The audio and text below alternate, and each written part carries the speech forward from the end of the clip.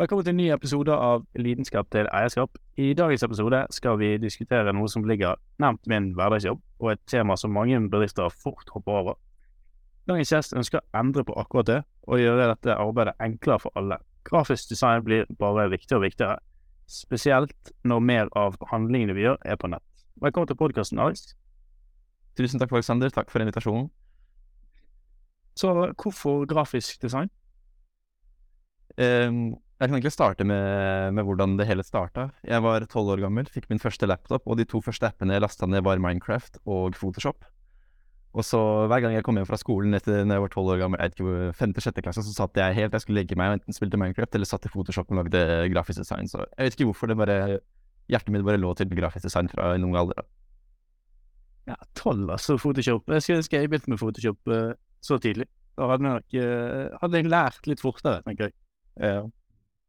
Så Photoshop vant over Minecraft, rett og slett? Til slutt, ja. Nå spiller jeg ingen spill, nå er det bare Photoshop og Adobe Illustrator og... Ja, det er faktisk bedre enn meg.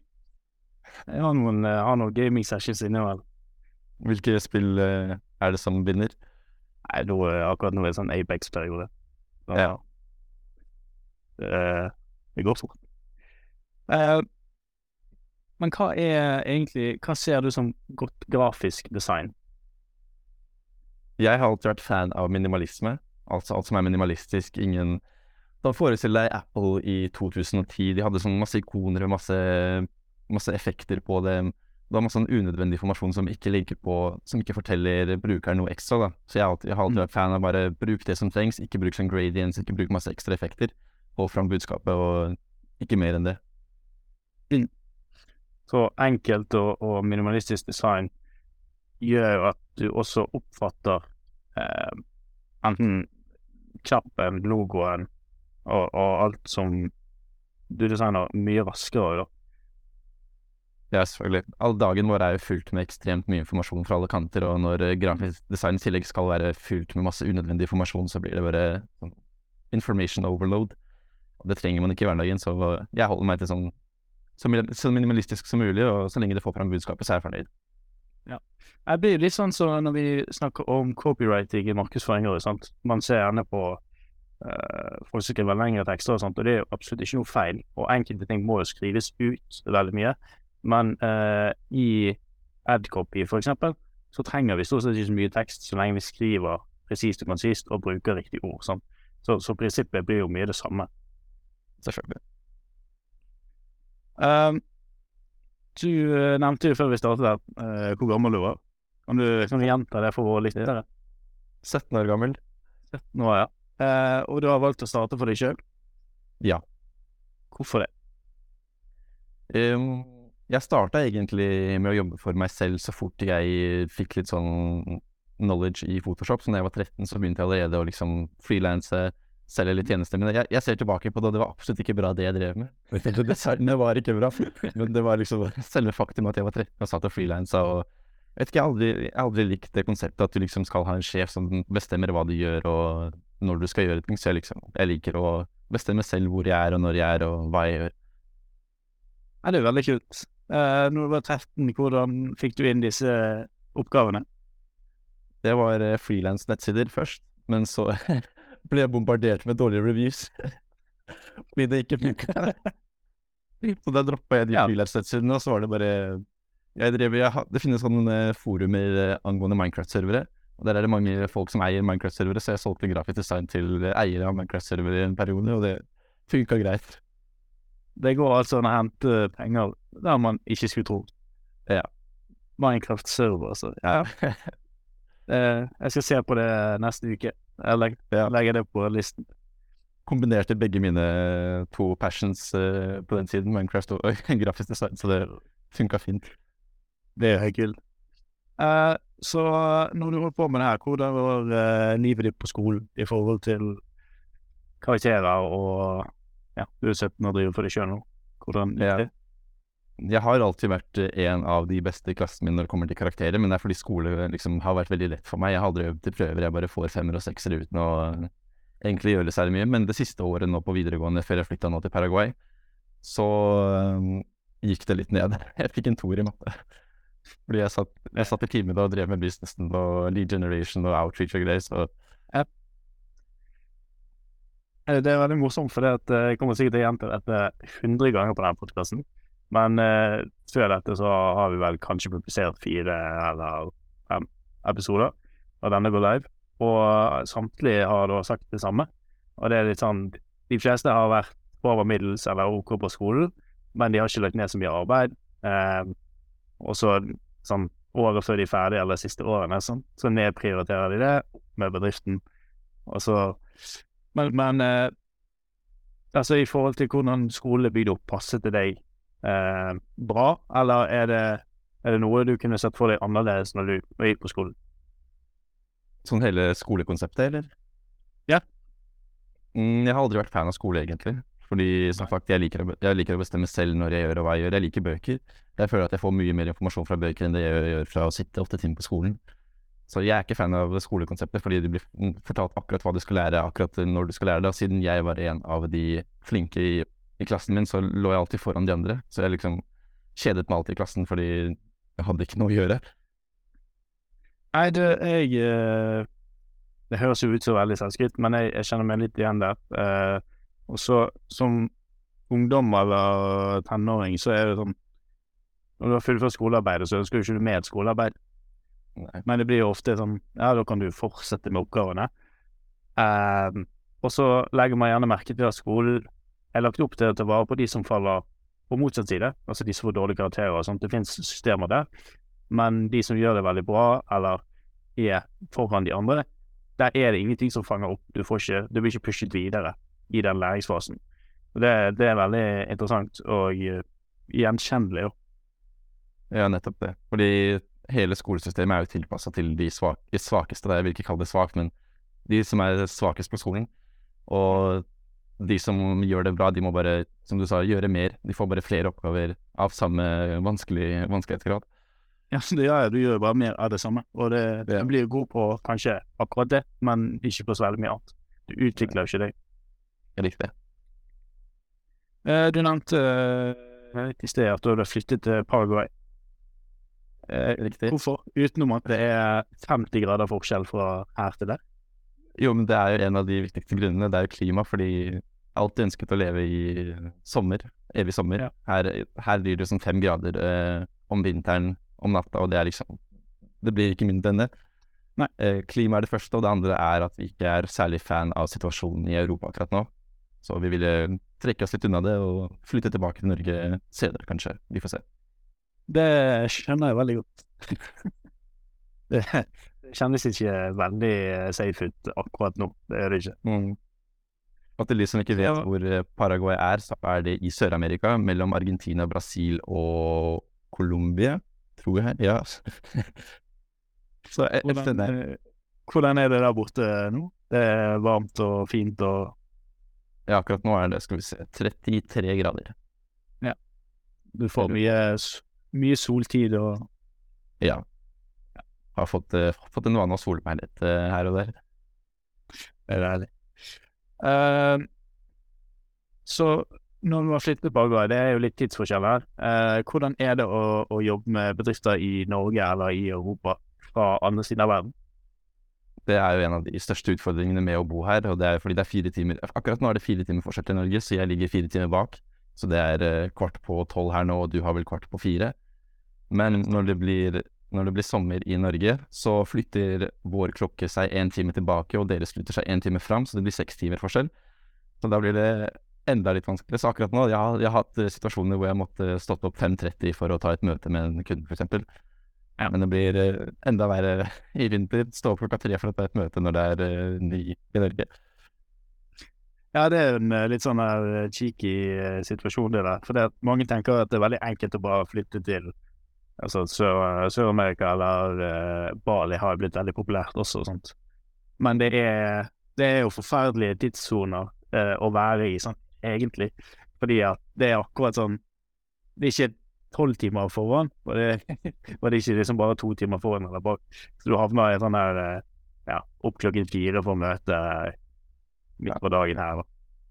Spesielt når det er jeg som tar meg av møter og salg, så er det jeg som må ta konsekvensene av denne flyttingen.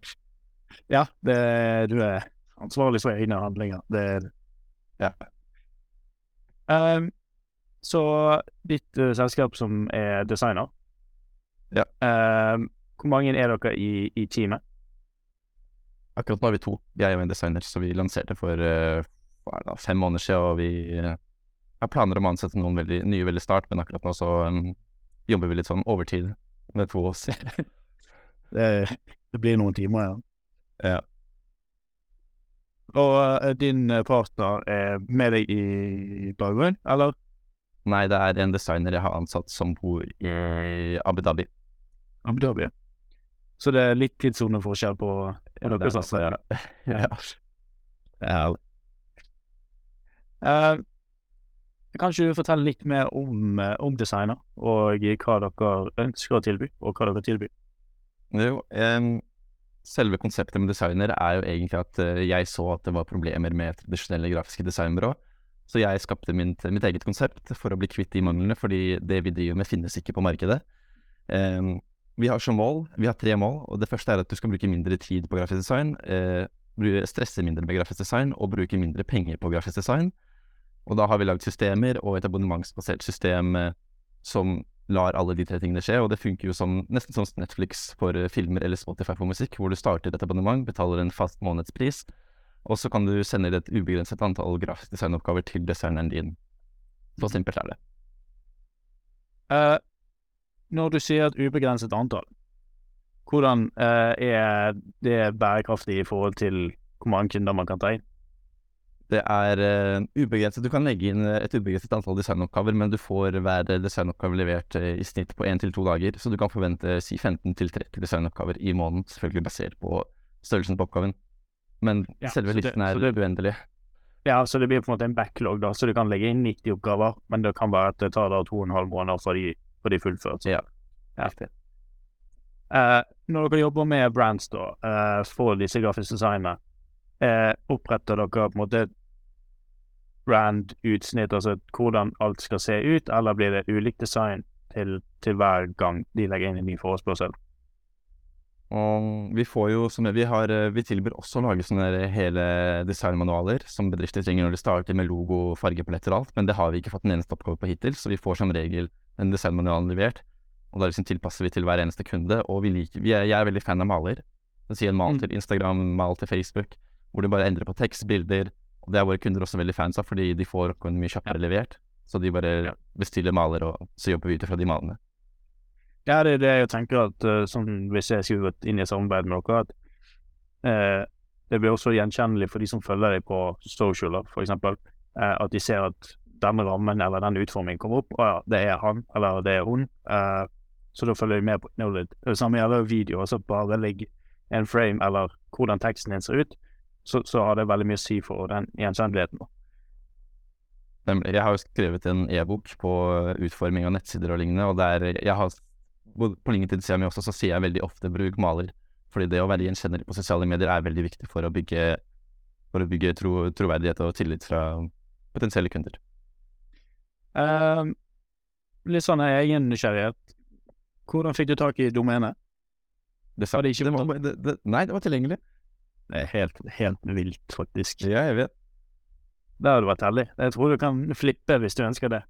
Ja, fordi jeg satt jo jeg startet først et sånt byrå for 2 år siden, og da var det bare som vanlig tradisjonelt grafisk designbyrå hvor man bestiller og betaler per oppgave, og da het det Contempo Design, sånn Contemporary Design, og det var jeg ikke særlig fornøyd med. Så da satt jeg og grublet og liksom i en uke sikkert prøvde å finne på navn, og så tenkte jeg på, designer, det må være opptatt. Går inn på domeneshop.no, søker det opp, og det er liksom, da bare klikket det med en gang, det er det jeg skal ha, fordi det var ikke tatt. Nei, ok. Det er så rett og slett heldig da. Ja. Nei, men det er jo fint, det. Disse pakkene, når jeg skriver under et abonnement, hva er forskjellen, for jeg ser på nettsidene deres at det ligger 3 ulike pakker der. Hva er forskjellen på disse prisene, og hva inneholder det? Det er bare bindingstid. Så jo lengre bindingstid, jo billigere pris, og alle pakkene er akkurat den samme tjenesten, bare at du binder deg til oss lengre. Ja. Og eksisterende kunder er veldig fornøyd med hvordan det blir løst, altså denne type abonnementstjenesten. Ja. Det kan jeg tenke meg, for det at vi sliter jo en del med content, rett og slett. Med flest av kundene våre når vi skal kjøre ads. Det noen som veldig flink, og så det noen som mangler en del innhold. Og det gjelder jo til egentlig alle plattformer. Det gjelder nettside, det gjelder ads, det gjelder tekst, SEO, alt mulig. Så dere kan gjerne hjelpe til hos flere. Ja. Det veldig mange som skeptiske til hele det abonnementskonseptet, fordi ingen har sett det før. Ingen vet hvordan det funker, men så fort de blir kunde, så blir de liksom, dette må vi fortsette med, dette akkurat det vi trengte fra starten.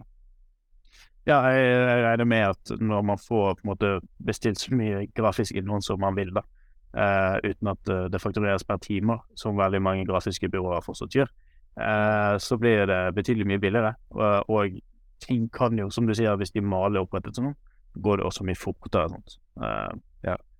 Det løser jo en floke, i hvert fall mange SMB-bedrifter har det, spesielt de som ikke har noe grafisk in-house. Det det som liksom målet til designer, å virke som en in-house designer, samtidig som man får leveransetiden til en freelancer med kvaliteten til tradisjonelle grafiske designere. Så vi tok in-house freelancer og tradisjonelle grafiske designere og bare mashet det inn igjen og tok det beste fra hver. Jeg har ganske stor tro på løsninger dere har kommet opp til. Det har jeg. Hva kreativitet nøkkel til bedre business? Jeg tenker at kreativ markedsføring tiltrekker veldig mye mer oppmerksomhet enn vanlig markedsføring. Så hvis du vet hvordan du kreativ, og kreativ på en måte som appellerer til målgruppen din, så ja, du kommer til å oppnå suksess mye kjappere enn de som bare følger standard markedsføringsteknikker og sier kjøp hos oss og hold på det beste. Ja, jeg har daglige diskusjoner på temaet, og vi trekker jo ofte, gjerne dessverre frem noen av de større merkevarene som gjerne kjører de samme TV-annonsene, har ingen mikroinnhold, er treg omstilling, sant? Og du kan si at det kreativt, de TV-reklamene, men det stopper veldig opp der. Så jeg tror jo også at kreativitet, og selvfølgelig den raske omstillingen fra idé til utført produkt, eller innhold, ekstremt viktig. Og jeg tror at det kommer bare til å bli enda viktigere fremover. Men det nok mange bedrifter som kommer til å falle fra fordi at de ikke klarer den omstillingen. Ja. Helt enig. Når føler du deg mest kreativ? På kvelden. Kvelden. Det blir noen sene kvelder. Ja. Jeg har funnet meg et sånt abonnement på, det en sånn fritidspark her. Fordi jeg har funnet ut at det veldig vanskelig å jobbe i office. Noen ganger man blir sliten, så da tar jeg med meg laptopen min, tar med meg musa og musevatten min, så bare kjører ut til den fritidsparken, setter meg ved en benk og sitter og jobber der i 3-4 timer, og da får jeg 3 ganger mer gjort enn jeg hadde fått gjort her i office. Sitter ute? Ja, utendørs. Ja. Kan ikke vi gjøre her, men det greit at du gnir det litt inn. Ja. Noe som mulig i Paraguay, i hvert fall. Ja. Så da svarer du egentlig på mitt neste spørsmål også, men litt sånn, hvordan pleier du kreativiteten, altså hvordan får du de juices flowing, egentlig? Jeg har et par nettsider som jeg elsker. Det Dribble med 3 B-er, hvor det mye inspirasjon til grafisk design. Og så har du Behance, hvor det også blir lagt ut veldig mye bra grafisk design. Så hvis jeg trenger inspirasjon til grafisk design, så sitter jeg der. Hvis ikke, det meste jeg gjør jo salg, så det ikke særlig mye kreativitet der. Det bare skrive copy og outreach og lead generation, så, men ja. Det skjønner jeg. Hva målet for designer på kort sikt? Altså, la oss si ut året da. På hvilke I form av både omsetning, kunder, ansatte, alt som hører med på vekst. Jeg har lyst på 4 ansatte som jobber fulltid, og sånn som det nå, så tilsvarer hvert abonnement en 20-25% stilling. Så hver av mine designere kan ta på seg 4 kunder. Så 4 ganger 4 16 kunder i måneden. Do the math. det skal jo være oppnåelig allerede i gang, skal det ikke det? Det tenker jeg. Ja. Og målet de neste 5 årene? Det har jeg faktisk ikke tenkt så mye på, men akkurat nå er det bare ut året så mye growth som mulig, og så tar vi det som det kommer. Fordi jeg vet at landskapet endrer seg veldig mye, behovene endrer seg veldig mye, så jeg vil ikke drive og bruke mange timesvis på å planlegge fremtiden når jeg vet at den mest sannsynlig ikke kommer til å skje. Nei, jeg er for så vidt litt enig med deg der. Vi har jo kortsiktmål i år, og så har jeg liksom et omsetningsmål 5 år frem i tid, men utenom det så er ingenting mer konkretisert, sånn. Fordi at det er mye endringer om hvor vi er 100% performance-markedsføring, eller om vi er content om 5 år, det vet jeg ikke. Det kan jeg ikke svare på. Det, nemlig. Jeg har jo lyst til å også legge på andre tjenester etter hvert, sånn UGC, user-generated content, video-editing, alt mulig rart sånn. At designer kommer til å være sånn one-stop solution for alt som har med sosiale medier og grafisk og video å gjøre. Ja, så det blir jo litt creative agency da, altså. Ja, bare på en abonnementsbasert modell. Sånn som, så du sier hvis YouTube for eksempel, hvis jeg kan sende alle råklippen min, altså alle råfilmen min, og få det tilbake på en fast avtale, det er nok ikke dumt meg, for jeg har en videoklipper nå, og det er så gull, fordi at jeg vet at på fredag så laster jeg opp 20 minutter eller 2 timer, uansett hvor mye det er, så fikser han noe i hvert fall, og jeg slipper å tenke på den biten. Det skaper en så mye bedre avslutt og mindre friksjon i min hverdag. Nemlig. Og gjør at vi kan putte ut mye mer content, sånt. Spesielt når du er alene. Det er jo helt håpløst å drive med innhold, egentlig. Det tar så mye tid. Ja. Mitt mål er jo egentlig bare å fri opp tiden til andre bedriftseiere. For jeg tenker at tid er det mest verdifulle vi har i hverdagen vår. Så hvis jeg kan spare andre bedriftseiere tid, så kommer det til å være veldig verdifullt for dem, og kommer til å føre til en suksess da, i bedriften til designer. Så etter hvert blir det mer og mer tjenester som frir opp mer og mer tid. Sånn, og til slutt så kommer vi til å ta oss av alt som har med grafisk og videoer å gjøre. Ja, altså tid er jo det eneste vi har som egentlig ikke skal leve vårt. Resten kan vi tweake på. Ja. Så jeg er helt enig. Der er det. Jeg snakker med mange entreprenører. Vi sitter jo i et sånn coworking space også. Og det er mange som vurderer å endre på modellene sine og alt mulig fordi at de gjerne har gått og fakturert timer og sånt. Og det er jo ikke skalert. Du har maks, i hvert fall ifølge norsk arbeidslov, maks 7,5 timer hver dag du skal jobbe. Og da kan du ikke fakturere så veldig mye mer. Da er det maks, hvis du har 10 ansatte, så er det maks 75 timer. Og da er det tak i det. Så jeg tror du kan spare mye penger, og sikkert stjele noen arbeidsplasser der. Målet er ikke å stjele arbeidsplasser, men målet er å skape mer effektive løsninger da. Ja, veldig politisk korrekt. Nei,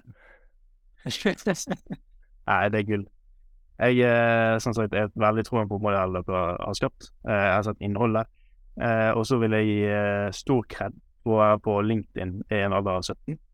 Og ikke bare være på LinkedIn, men bruke det aktivt. For det at det var ikke LinkedIn like stort når jeg var 17, men jeg streifet ikke tankene mine i det hele tatt. Ja. Jeg har som regel å poste 3 ganger i uka, og det har jeg gjort de siste 2-3 månedene minst. Så mandag, onsdag, fredag så finner du nye innlegg fra meg klokka 10 norsk tid på morgenen. Og da regner jeg med at din graf på LinkedIn går ganske stødig oppover. Ja, jeg tror jeg bikker 1000 følgere i dag. Jeg vet ikke om jeg har gjort det enda. Det var målet mitt for i år.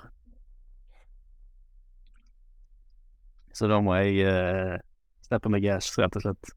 Ja. Jeg fikk faktisk mitt mest liket innlegg i dag. Det er litt sånn, ikke så fint tema, jeg vet ikke om du har sett det? Jo, jeg tror jeg så det veldig sånn raskt. Ja, og det er mitt mest liket innlegg, og det var om at hunden min døde i går, så det er litt sånn tragisk tema. Og det er det som får mest likes på LinkedIn, så det er litt trist. Jeg kondolerer. Tusen. Så apropos LinkedIn-innlegg, så vet ikke om du følger han grunnleggeren av Mastef. Jeg har han som la ut et innlegg om var det burnout i går, tror jeg. burnout, ja.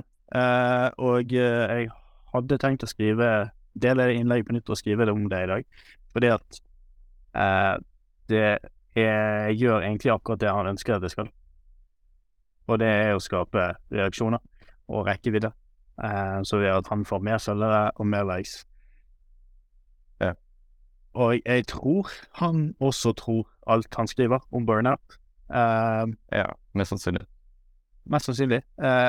Jeg sier meg forholdsvis enig i mye av det, men burnout finnes jo. Kan jeg snakke av erfaring.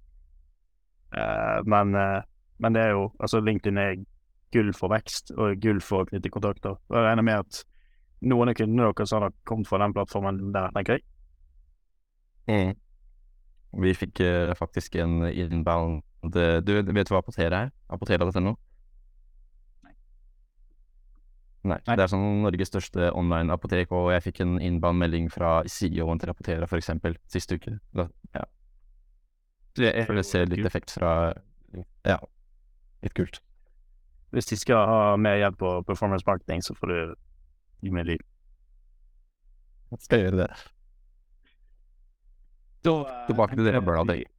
Ja, jo. Burnout. Hvis vi går tilbake til det med burnout, så jeg er enig i det han sier om at man ikke skal bruke negative ord og negative ladde ord og tenke opp seg selv at sånn, jeg har for eksempel aldri sagt at jeg ikke kommer til å klare det. Jeg har alltid sagt at liksom, jeg klarer ikke akkurat nå, men liksom en gang i fremtiden, eller jeg har aldri sagt at jeg blakk.